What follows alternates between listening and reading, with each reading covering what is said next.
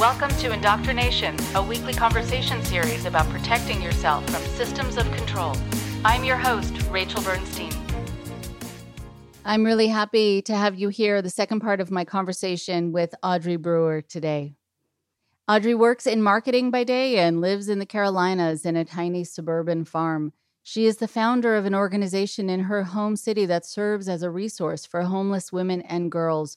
And she's an artist and spends her free time gardening, painting, and doing farm chores. Like many people around the U.S., Audrey spent multiple years in a mostly female MLM, multi-level marketing scheme, ascending through the ranks and loving every second of it until she didn't. As she simultaneously removed herself from the ultra-conservative religion of her childhood, she quickly felt herself questioning many of the practices of the MLM, of which she was a part. MLM support, she found a silent void of information and stories. Though she knew there had been many, many people who had left before she did. The absence of these stories made her feel isolated and concerned that there were others out there feeling the same shame and or confusion that comes from leaving an MLM. It is her hope that someone, through the telling of her own story, will feel less alone in their own MLM story. Here's part 2 of my 2-part conversation with Audrey.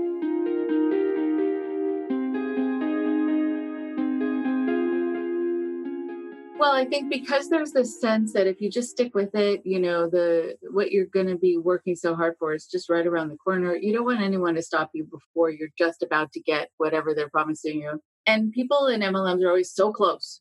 And so that is something that is so addictive.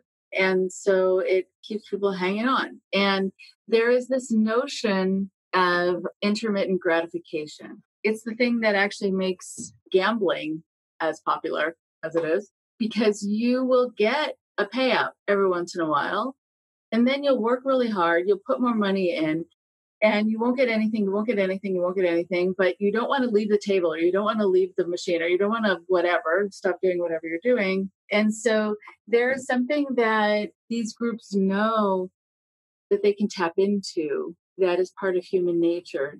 So if you go and someone is just, putting in whatever more coins, and now it's done electronically, but they will be afraid to leave, and they'll watch to see if someone sits down at that slot machine just to see if they're going to get the payout, and they're nervous, and because there is something very all-encompassing just in terms of how you get drawn in the waiting and the hoping and the wishing, and then how much you're going to berate yourself if you stop just short of whatever it is you're promised, even though what you're promised usually doesn't come to fruition. But there's also this thing that gets set up where you can feel personally attacked, like here your boyfriend is saying something somehow about you when he wasn't. And so to have that perspective over time, to realize it's not an insult, it's because he cares. Right. And he's just sort of wanting to have you potentially look at it that way too, without the emotion involved, which is it's an impossibility actually in the moment. All right. So I'm wondering also about, before we go to the, kind of the moving away from it and what sort of started you thinking about leaving and how it's been since then. You were saying that you learned, and now in retrospect, you saw how manipulative you had learned to be. Yeah. Which is how it is, because especially if it's hierarchical, you're going to be taught what works. And you're also going to try it out and do a little trial and error and see what really works. And so what are some of the manipulations? Because this is important for the social psychology to learn about it, and also all the techniques of influence, because sales, whether you're selling a product, selling a belief system, selling whatever it is, it's almost identical. So what were some of the sales tactics, some of the manipulations that you used? I think the biggest one, and I think they all kind of stem from this one, is that the success of your business has to do with your mindset. This was the ultimate manipulation in an MLM. I refer to them frequently as the mindset mafia, which is not exactly a positive term, I realize, but that's all I got. where they're telling you that if you're not making sales, it's because your mindset isn't right. And Okay. if your team isn't doing well, it's because you're not leading them correctly. And if you're not making rank, it's because you're not being social enough. Or if you're not this, it's because you're not that. And those two things are often not related at all. At all. Like, how much of this product I sold has nothing to do with my inherent worth as a human being. However, since I had completely taken on the role of this certain rank, let's say it's a higher rank, and I'm like, yeah, I'm this rank, and I'm feeling completely identified with this rank. My whole life is getting to the next rank. So part of the manipulation is that you kind of have to, everything about your business becomes who you are, so that if your business fails, you have failed. Everything about who you are is okay. And it's not true. It's not true. Like, when we say it out loud like that, we're like, obviously that's not true. It doesn't feel that way when you're watching other people move up the rank in your team. You're seeing them like, yay, getting cheered on by so many people, and you're not. I know of many people who have been like, I really thought I was just a shit human being because I couldn't get anyone to buy from me. And at the time I couldn't be like, it's not your fault, because most of the time it wasn't. I had to be like, hey, have you read this book about, I don't know, how to win friends and influence people or whatever? Because they weren't doing something right. Like, clearly if their mindset was there and if they want it, they could get it. It kind of goes along the same lines of this attraction marketing, that if you are positive and open to other people, they'll be open to you, and there will be very reciprocating, beneficial relationship. Which generally is not the case. Generally, there's someone benefiting and someone not benefiting. Yeah. But they like to present it that if you have the right mindset and you go in trying to make someone else's life better, not to make money, but to make their life better, right? Ultimately you'll succeed. And if you're not, then you're not doing that. And okay. And then what happens if you thought someone was hesitating, or they said, you know what, let me get back to you on that, and they weren't willing to make a commitment right away? Were they given the space to think, or did people have to make a commitment right away? I will say in the one I was involved in, it was actually kind of, there was never no pressure. It was minimal pressure when people were presented the concept of buying into their own business, being their own boss. We called, I don't know if I can say this, you'll have to decide if you've heard this term before, I don't know. We called it offering them the opportunity. Oh, yeah. Which is so gross. Like, we're selling them a product. We're not offering them anything. We're offering them the opportunity to make us more money sometimes. But like, we present it to them as if they were to say no, who wouldn't want this? Who they must not want that much for themselves. They must be fine being in debt. They must be cool with not having whatever. I don't know. But it was very much if there were doubters, or if there were people who you asked to be on your team who didn't want to be on your team, sometimes they would say no, and that was great, because then you just wouldn't waste your time. Sometimes you would kind of nurture that relationship and just check in, like, no pressure. If you ever have any questions about it, I'm here to answer your questions. Cool, done. And that's kind of the route I took most of the time, because I'm not going to convince someone to do something. Like, I'm just not that person. Some people were, I wasn't.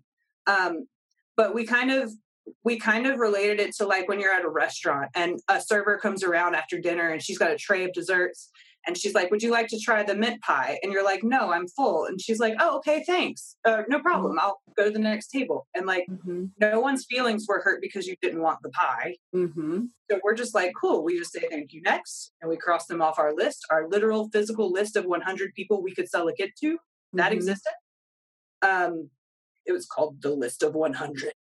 You cross them off the list and you move to the next one, because they said no thank you to your dessert, and it's not personal. You just move on, which is funny because it always was personal. It always felt personal, but we taught our team not to take it personally. Okay. You know what I'm saying? It's very right. There are times when you would go one way and times when you would go another way. And sometimes you're telling them to do totally different things at the same time. And I can see how it happened to me as someone who was listening to a leader, but I know that I probably did it too. Yeah. Well, okay. So even though it can seem like, two different things at the same time, it's very specific in how you differentiate between the two, because one is a negative and one is a positive, as I see it. So one is about, having sort of a personal sense of responsibility and caring about it. And the other one is that you're not supposed to take it personally, meaning you're not supposed to have a negative reaction.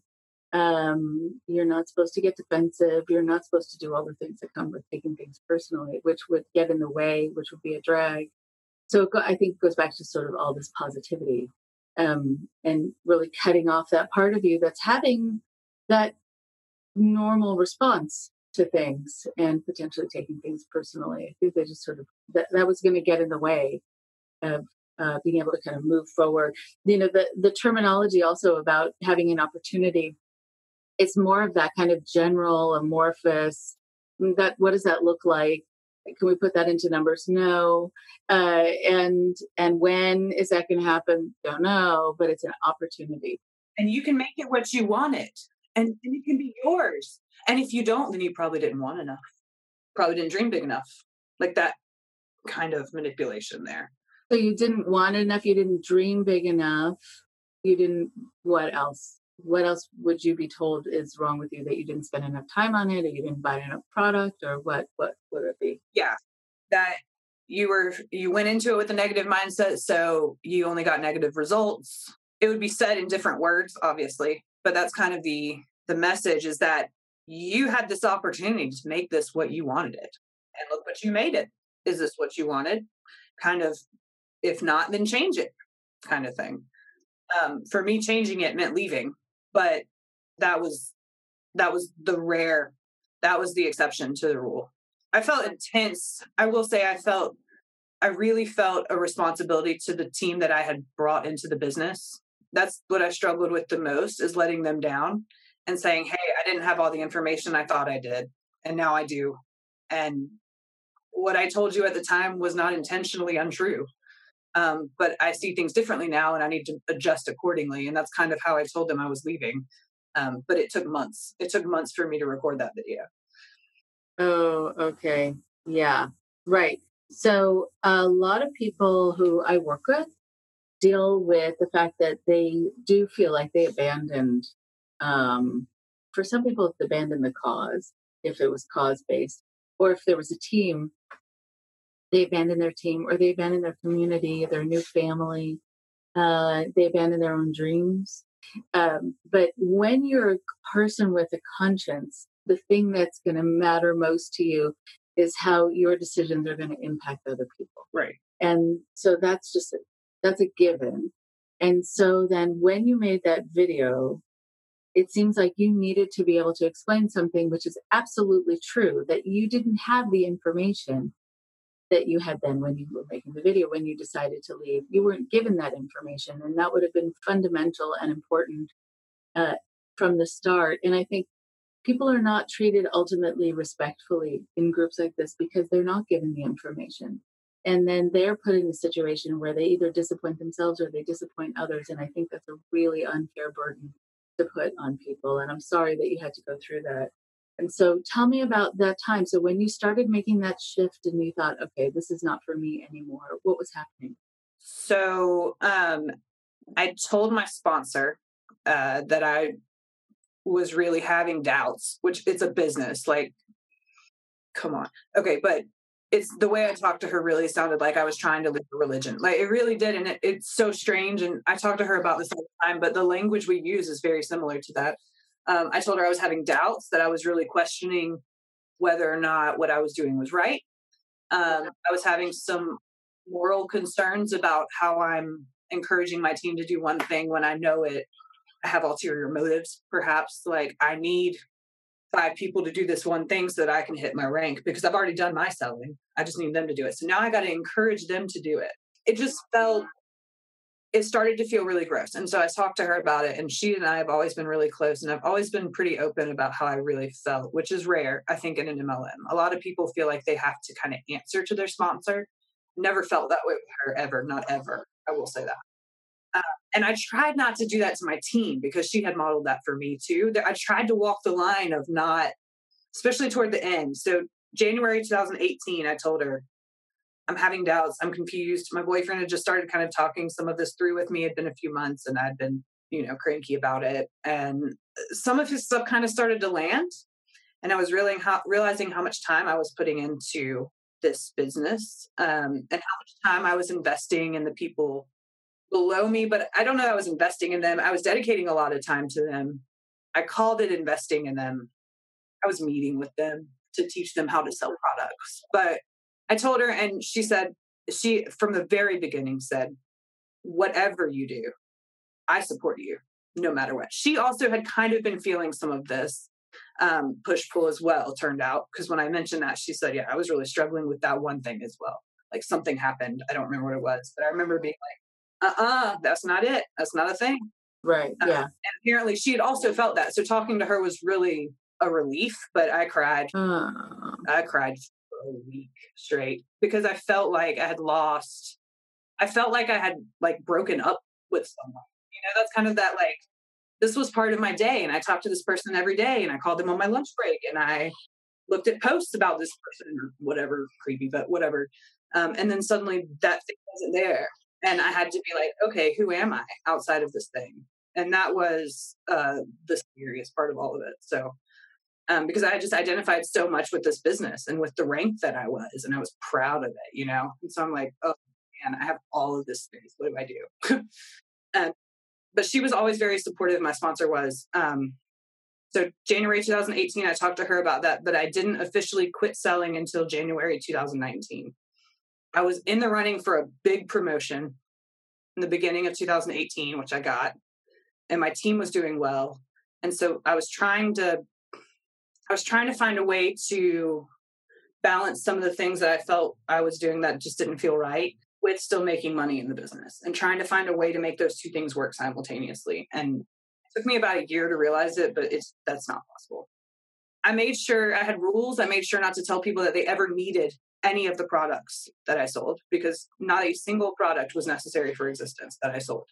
And I never told people they needed this product. I told them if they wanted to buy it, that I'd sell it to them, but not that they needed it to be whole or beautiful or whatever. And that's something I really am proud of. I will say that I'm really proud that I did that. As I tried to escape the business a little bit, I tried to kind of pull away from those things that made me kind of, it became more obvious that I was not going to be able to have one foot in the door and still be successful in that way. Kind of, I wouldn't be able to shift the team dynamic and still be successful. But yeah, I realized I couldn't align my moral compass with my business anymore. And so January 2019, I completely quit selling.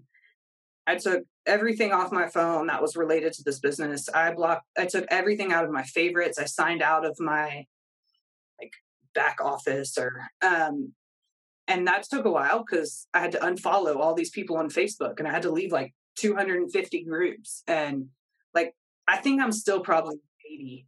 I can't, they just pop up. I don't know. I still can't get rid of them. But it took a lot of actual physical labor to leave the group.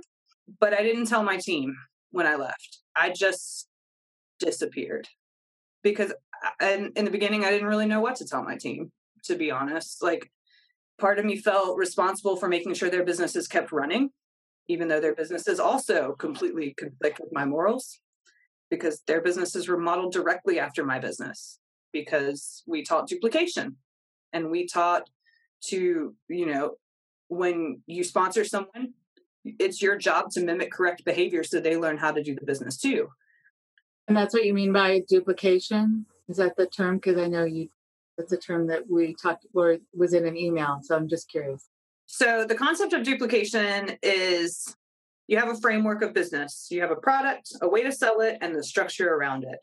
And when I bring someone into my business, when I sponsor them, I share the opportunity with them and they accept the opportunity. I bring them in. I love bomb them. I tell them how great they are and how excited they're going to be, how successful this is going to be if they really dedicate themselves, and how glad I am that they're there and they get in. And then my job is to teach them exactly how to build their business the way I built my business. I share with them graphics that might be helpful.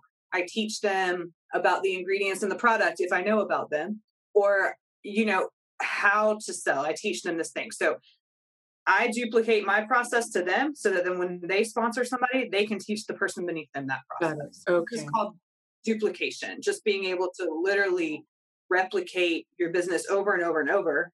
Right. Yeah. And that's why they call it a pyramid scheme, is because eventually it kind of makes this shape no matter what. I hate that term, but that's kind of where that came from, is, one at the top and more and more and more and more. I think the word pyramid scheme actually turns people off who are in pyramid schemes. It's not helpful, you know what I'm saying, to them. It's very negative kind of feeling. Yeah. Yeah. It feels like too much of a put down. Yeah.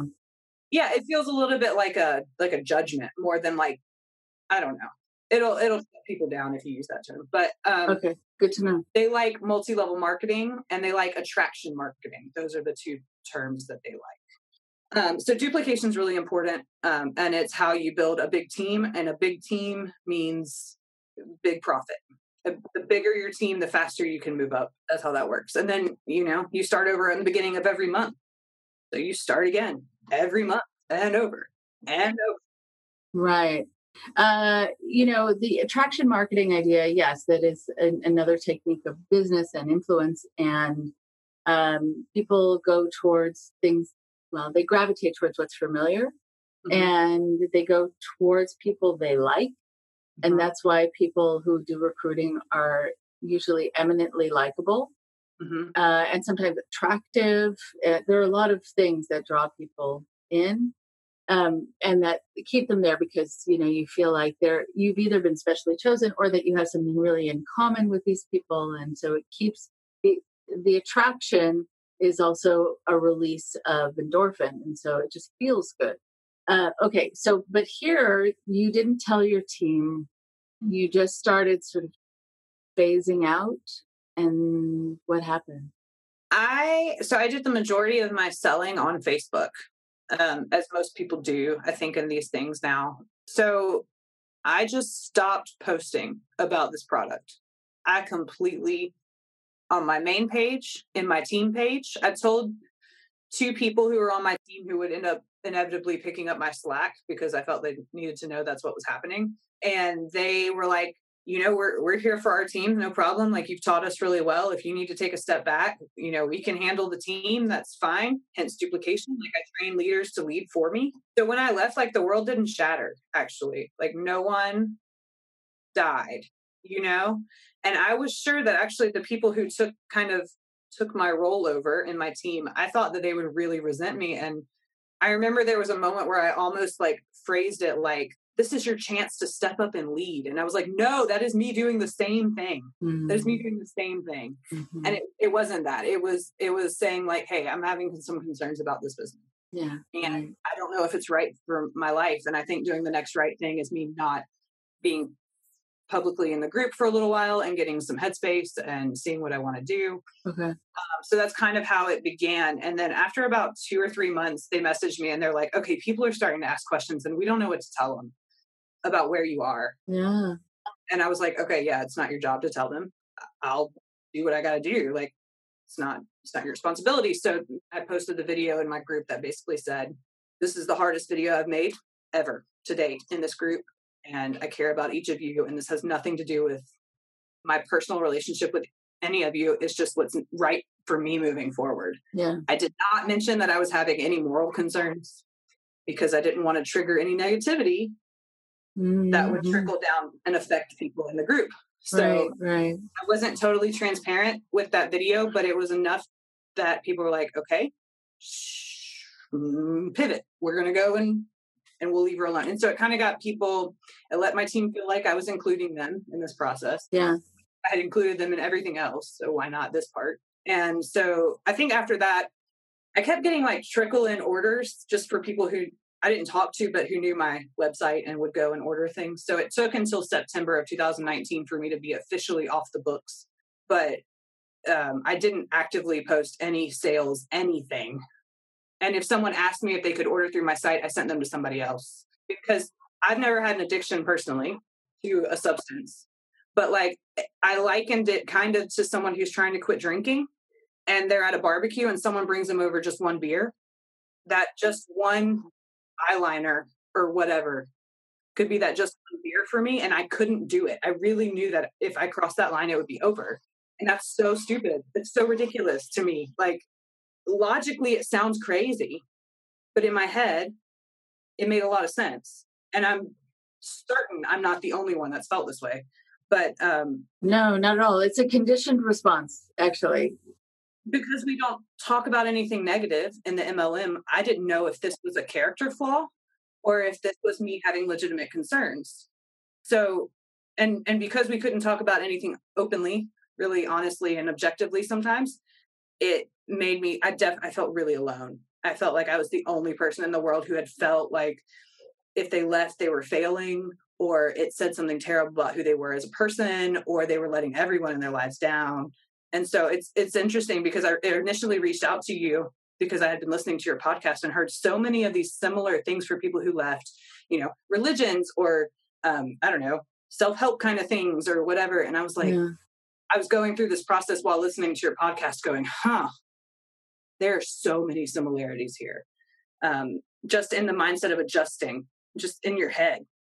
Yeah, let's talk about that because I think, first of all, when you were saying you included your team and everything, oftentimes within these kinds of organizations, people, there are no boundaries. So they're involved in every facet of your life. You share everything, share sometimes about everyone.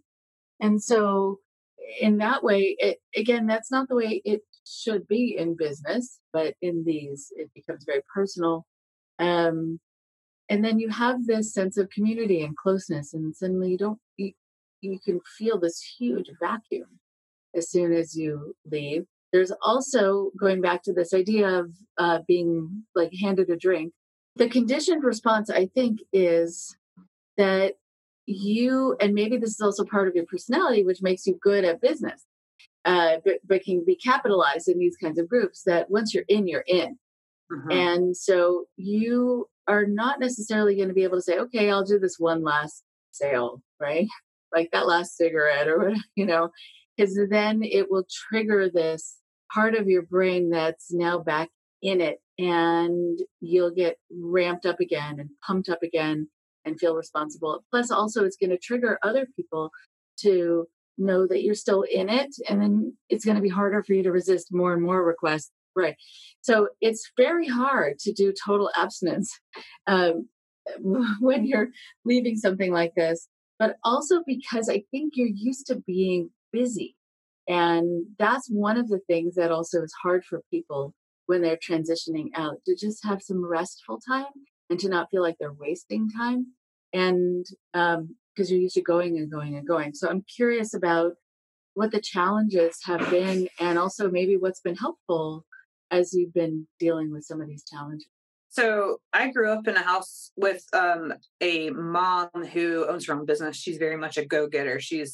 I really love this woman. She's just very business savvy and has always been just that type A, get out there and make your life happen. I have a similar personality. So like, you're right. If I'm going for something, I'm going for it. Like, I'm not going to half-ass it. And I think part of that is I put my personal self-worth in line with my productivity. Mm-hmm. So you're right. When that wasn't there anymore, I suddenly had 6 hours-ish a day where I wasn't looking at my phone.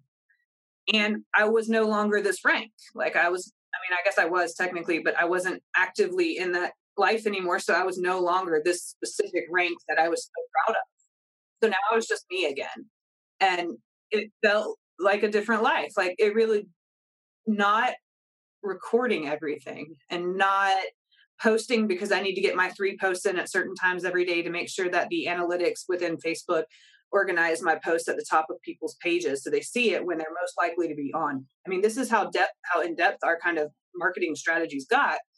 So I had all this time and all this headspace, and it was really not fun for about a month.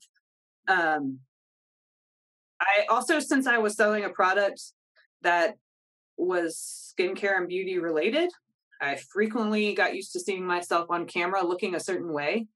And so when I stopped using these products, I kind of just quit wearing makeup completely.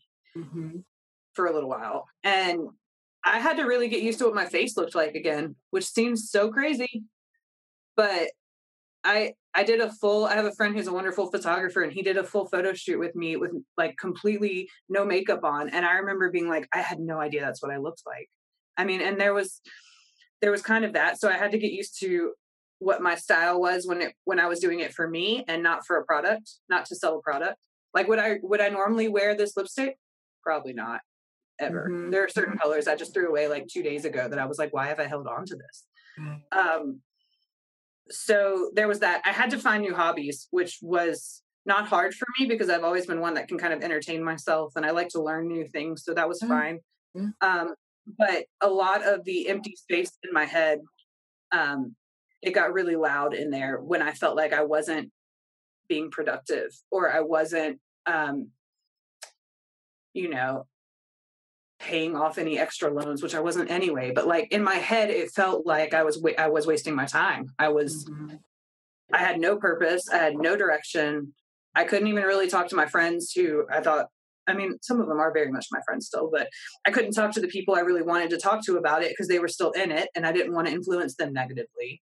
And my boyfriend clearly hated the MLM thing. So I felt very awkward. He didn't really make me feel this way, but I felt strange talking to him about it because I didn't want to, and I told you so.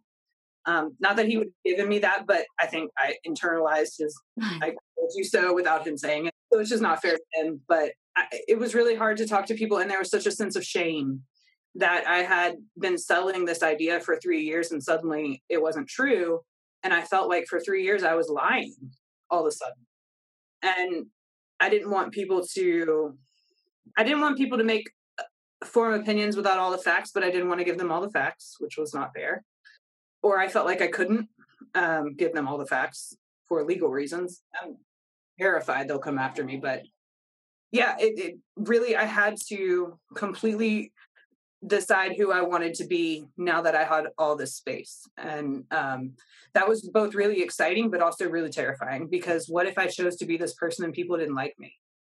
Like, what if they expected the person they saw on Facebook and they saw me out in public and I'm not a super bubbly person. Like I'm not, right. I'm not that person. And so I really had to figure out who I was. And then I had to figure out who they would accept, which in retrospect is, silly, but like they had accepted this version of me for so long.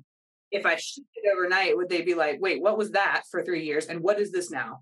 Yeah. And I was like, I don't know. Like, I have no idea, I also would like to know if you would help me there, that would be great. So I didn't have a lot of answers. And that was another part of leaving is that there was all this space. There were all these questions. People had so many questions because it's rare that you see someone leave and talk about it. And the fact that I didn't come out right on my Facebook page and say, I'm not selling this anymore, I think probably caused more questions than I meant for it to. I kind of hope to just like fade into the distance, but the people who had been watching me every day for 3 years noticed because they've been watching me every day for 3 years, So that was part of the struggle of leaving was having to explain to those people, like, I meant what I was saying then, but disregard all that, Now we're doing this now.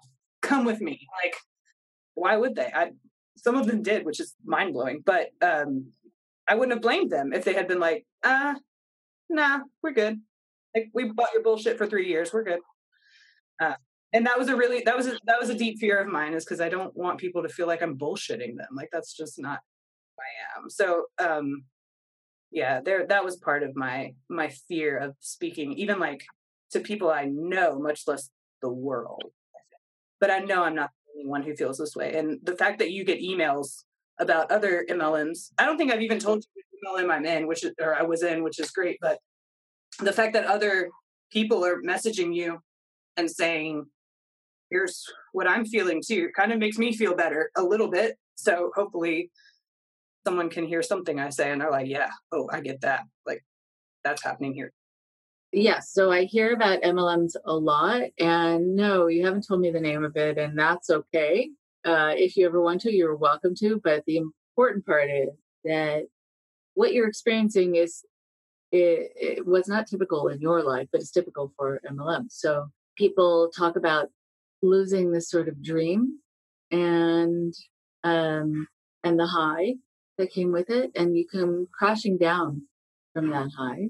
There's no way to not to, because anything that you leave that has that level of intensity and hopefulness and the right around the cornerness is going to be very hard to leave. And it is like coming off a drug, but without tapering. You're just coming off of it. And it's very harsh for your system and your psyche. And it's hard to relax the brain, relax the mind. There are a lot of people who contact me who were involved in MLMs who kick themselves for how much they spent of their resources and how much time they spent without anything to show for it. And that's going to be true of a lot of things when people get into a relationship they shouldn't have been in or whatever. A lot of people have time and effort they put into something that didn't quite pan out. But I think the questions that people are asked, it's probably the hardest part, because you don't know how to answer those questions, because you don't have a sense about what just happened to you. You don't know the mechanisms, the techniques, the manipulations, all of it. So you might not even have the words to use to describe what just happened to you. You know that it just did. And it wasn't, I mean, not that I'm trying to absolve you of something, but still, it wasn't that you were lying from start to finish. You were given information that had some benefit to you every once in a while when you used it for yourself, and there was some payout. Like if you had never made a penny and you were convincing other people that they could, I could see that being kind of an issue, a bigger issue with your conscience. Like I could tell that it was nothing and it was not going to get them anywhere. And I knew that I was lying. But there was some payout, and there was some of this gratification, intermittent gratification. And I think you really, if you do get to know your team members well, you do care about them and you want what's best for them. The hard part is when you start to see that this is not what it promised it was going to be, and you're still in it, and you're still needing to kind of tout the party line. And in those moments, that wreaks havoc with your conscience. And there are times that people will tell me they just wanted to yell out, don't listen. Right. I have to say this. I'm programmed to say this. I don't totally believe it anymore. I need out. But I think the other part is, and I'm just curious about this. Well, two things. One is, when you felt alone and isolated, like you were the one who were having doubts, as I'm sure you've experienced already and you've come to know, and I've seen in my work, there are many more people having questions and doubts that are able to let on about it. Because you're supposed to be so positive and so hopeful and be a certain persona. And so there are others who are wondering if this was for them, but you didn't know it. Right. Yeah. Just as people didn't know it about you. And I'm going to loop back just 1 second. Yeah. The concept of sunk cost is big in MLMs, because you've purchased this kit and you've purchased this inventory and you've invested this time and you've brought on these people and built up this, all this investment that you've been into.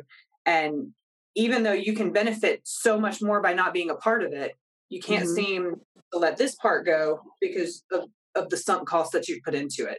And so that happens at the end as well. As you've put all of this into it, you've put everything, all of your guts and your sweat and nights up and whatever into this business and this group of people and this product. And then you're like, but if I let that go, that was all worth nothing. And it feels like that. That's not necessarily true, but it does feel like if you were to cut it off at its knees, you're just throwing away what you've already worked for. Yes. Even though something better might be coming, and it took me convincing myself truly that something better was coming, or that I could use that time to do something that I really enjoyed more, or whatever, for that sunk cost to not be as heavy weighing on my decision. And I think that was a big turning point too, is when I realized that there could be more out there and not less. It's not necessarily you're giving this up and it's less. Right. Up and it's different, or it's more, or it's yes, whatever. And I think the concept of sunk cost keeps people in a lot longer than they really want to be. Actually, my sponsor said that this morning. Right. So Okay. I stayed so much longer than I would have, Sure. because I had invested so much of myself into it. Yeah, I get that. And that's about 100% of the time with the work that I do. Okay. So just about 100. That's a religion or anything. I think like you invest all of yourself into it and all of a sudden your beliefs around that change. You're like, oh God, was that real? I think that's just a natural question that anyone would ask about any group. Yeah, it is. Yeah. Right. The sunk costs and also all the sacrifices, not only just financially, the time and all of it. And so, Right. okay. So I'm curious, just as we finish up, about two things. One is the fear that you have, the fear about them coming after you, whether or not that's going to happen. How did that get instilled in you? So the second you sign up, you sign an agreement that says, I mean, it's pages long. I'm the weirdo that read it, but I know that most people who sign up don't. And I told them all to read it. Mm-hmm. Okay. But how many times do we sign things that we haven't read when you're like, oh, okay, yeah, terms of use, cool. Yeah. Like, right. You mean today? Yes. Today already twice. Yeah, online? exactly. Yes. Twice, yeah. We accept cookies, cool. We just keep moving, right? It's inconvenient to read the fine print sometimes. Absolutely. The fine print is where they get you, though. I don't actually think, since I've made every attempt not to defame the company itself, but to talk more about my experience within the culture of just the greater MLM community. So I think I'm in the clear, but there is a sincere fear about talking about your experience because these companies have tons of money. I mean, they have money. You made them that money. Like they have money. So it is nothing for them to send you, paperwork.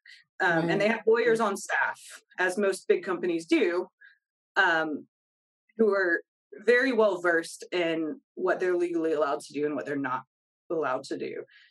So I know that they have that in their tool belt, and that scares me a little bit.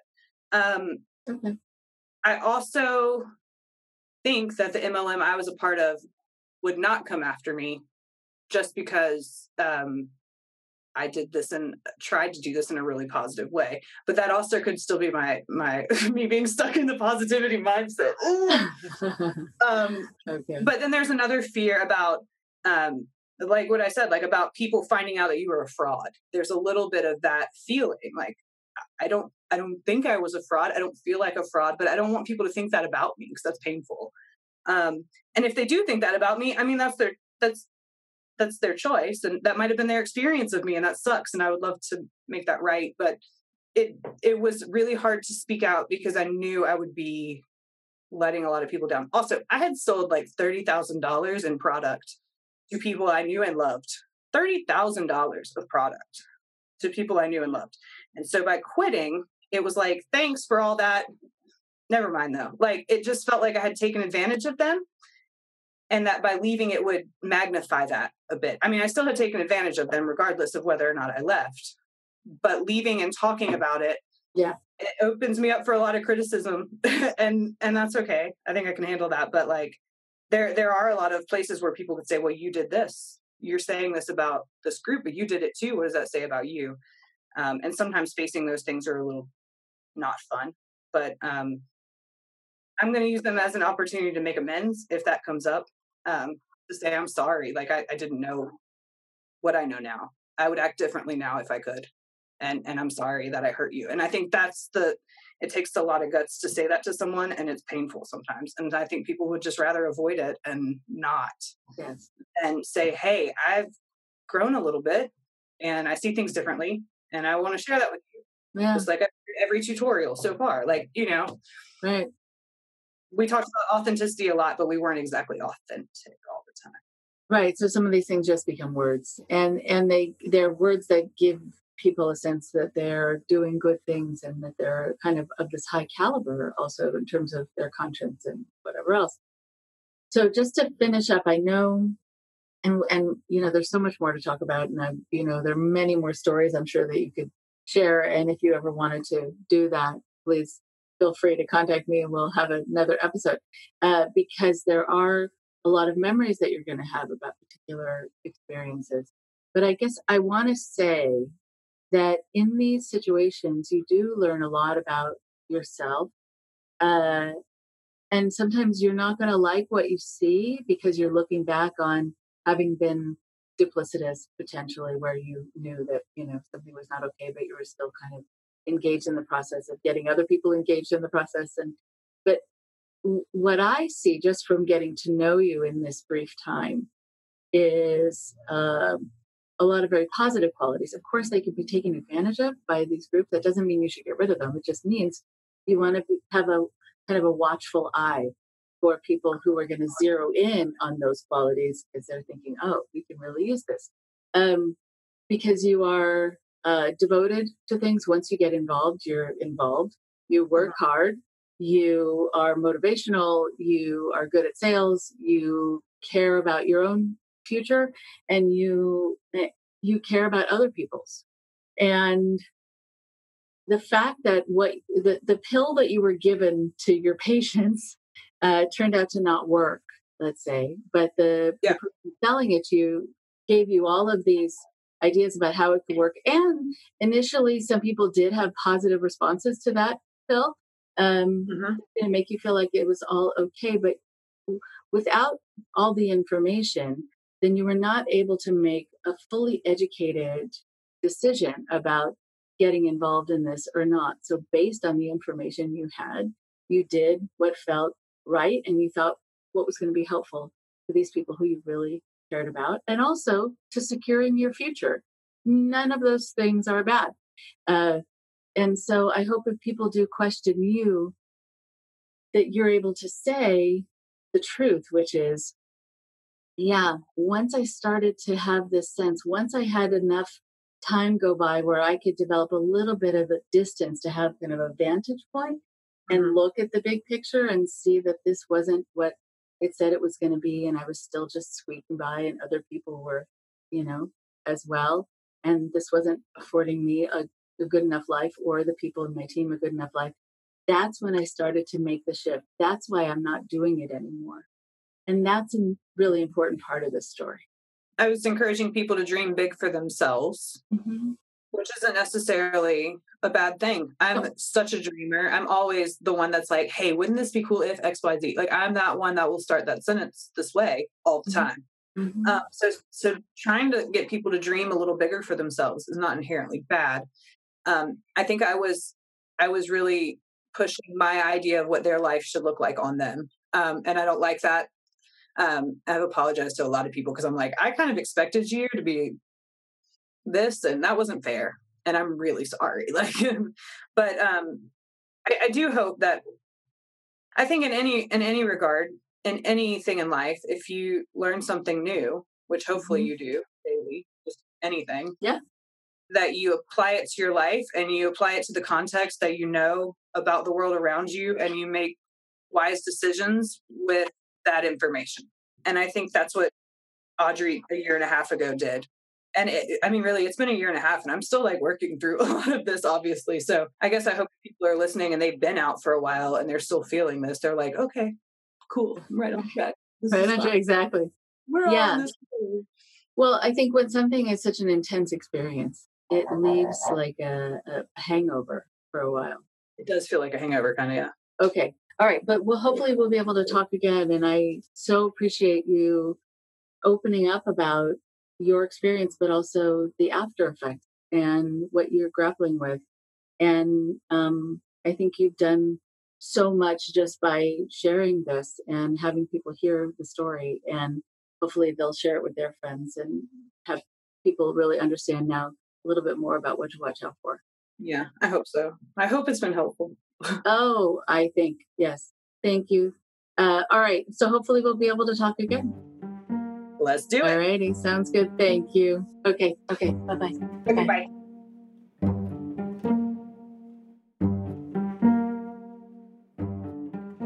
Before the one more thing before you go, I want to thank Pop Sugar for rating this podcast number 1 of the top 11 must-listen podcasts about cults.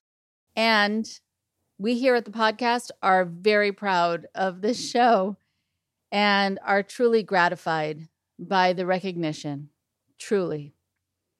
And I'm so grateful to the guests who have been on the show and have wanted to tell their story, and all the ones who are lined up to tell their story next, who you'll get to hear from soon.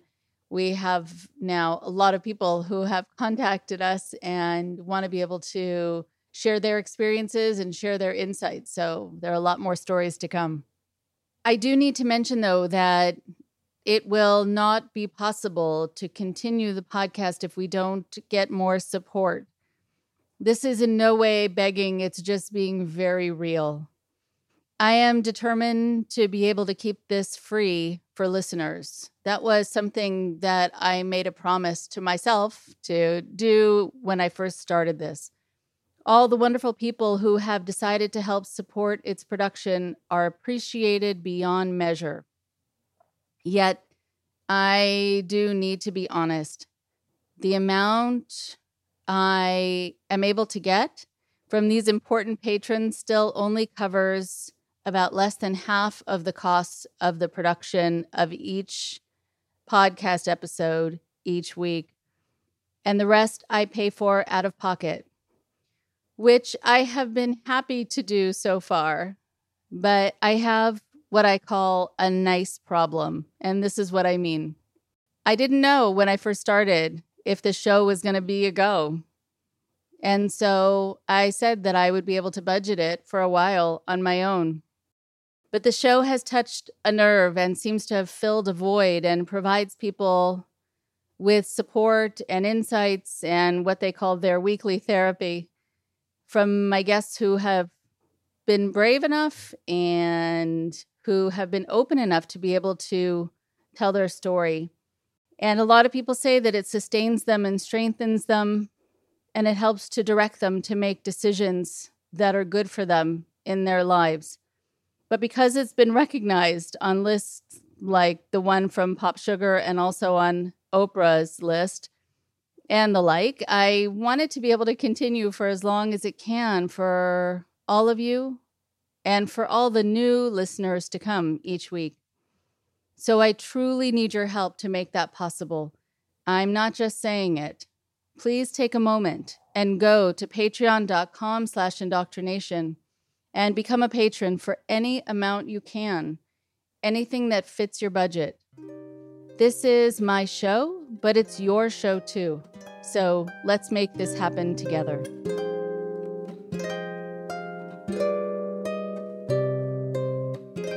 And now, one more thing before you go.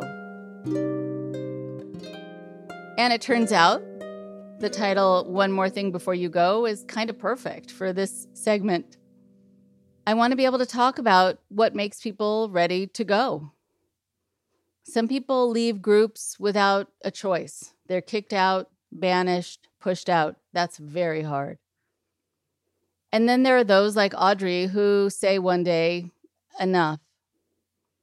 And even if it happens in a way that feels sudden to the people in the group or to the business in this case, it's rarely kind of a sudden departure or a sudden decision for the person leaving.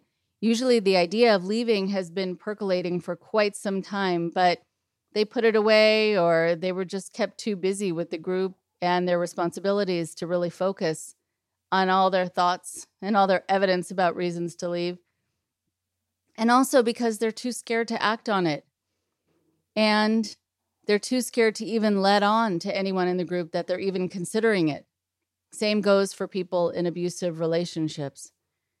The thought about leaving comes from reaching a tipping point, either something that happens that is so upsetting or disturbing, or by having so many moments happening that have felt wrong, or by being pushed to do so many things that started to feel so wrong, that the cumulative impact of it all makes it impossible to feel right about staying.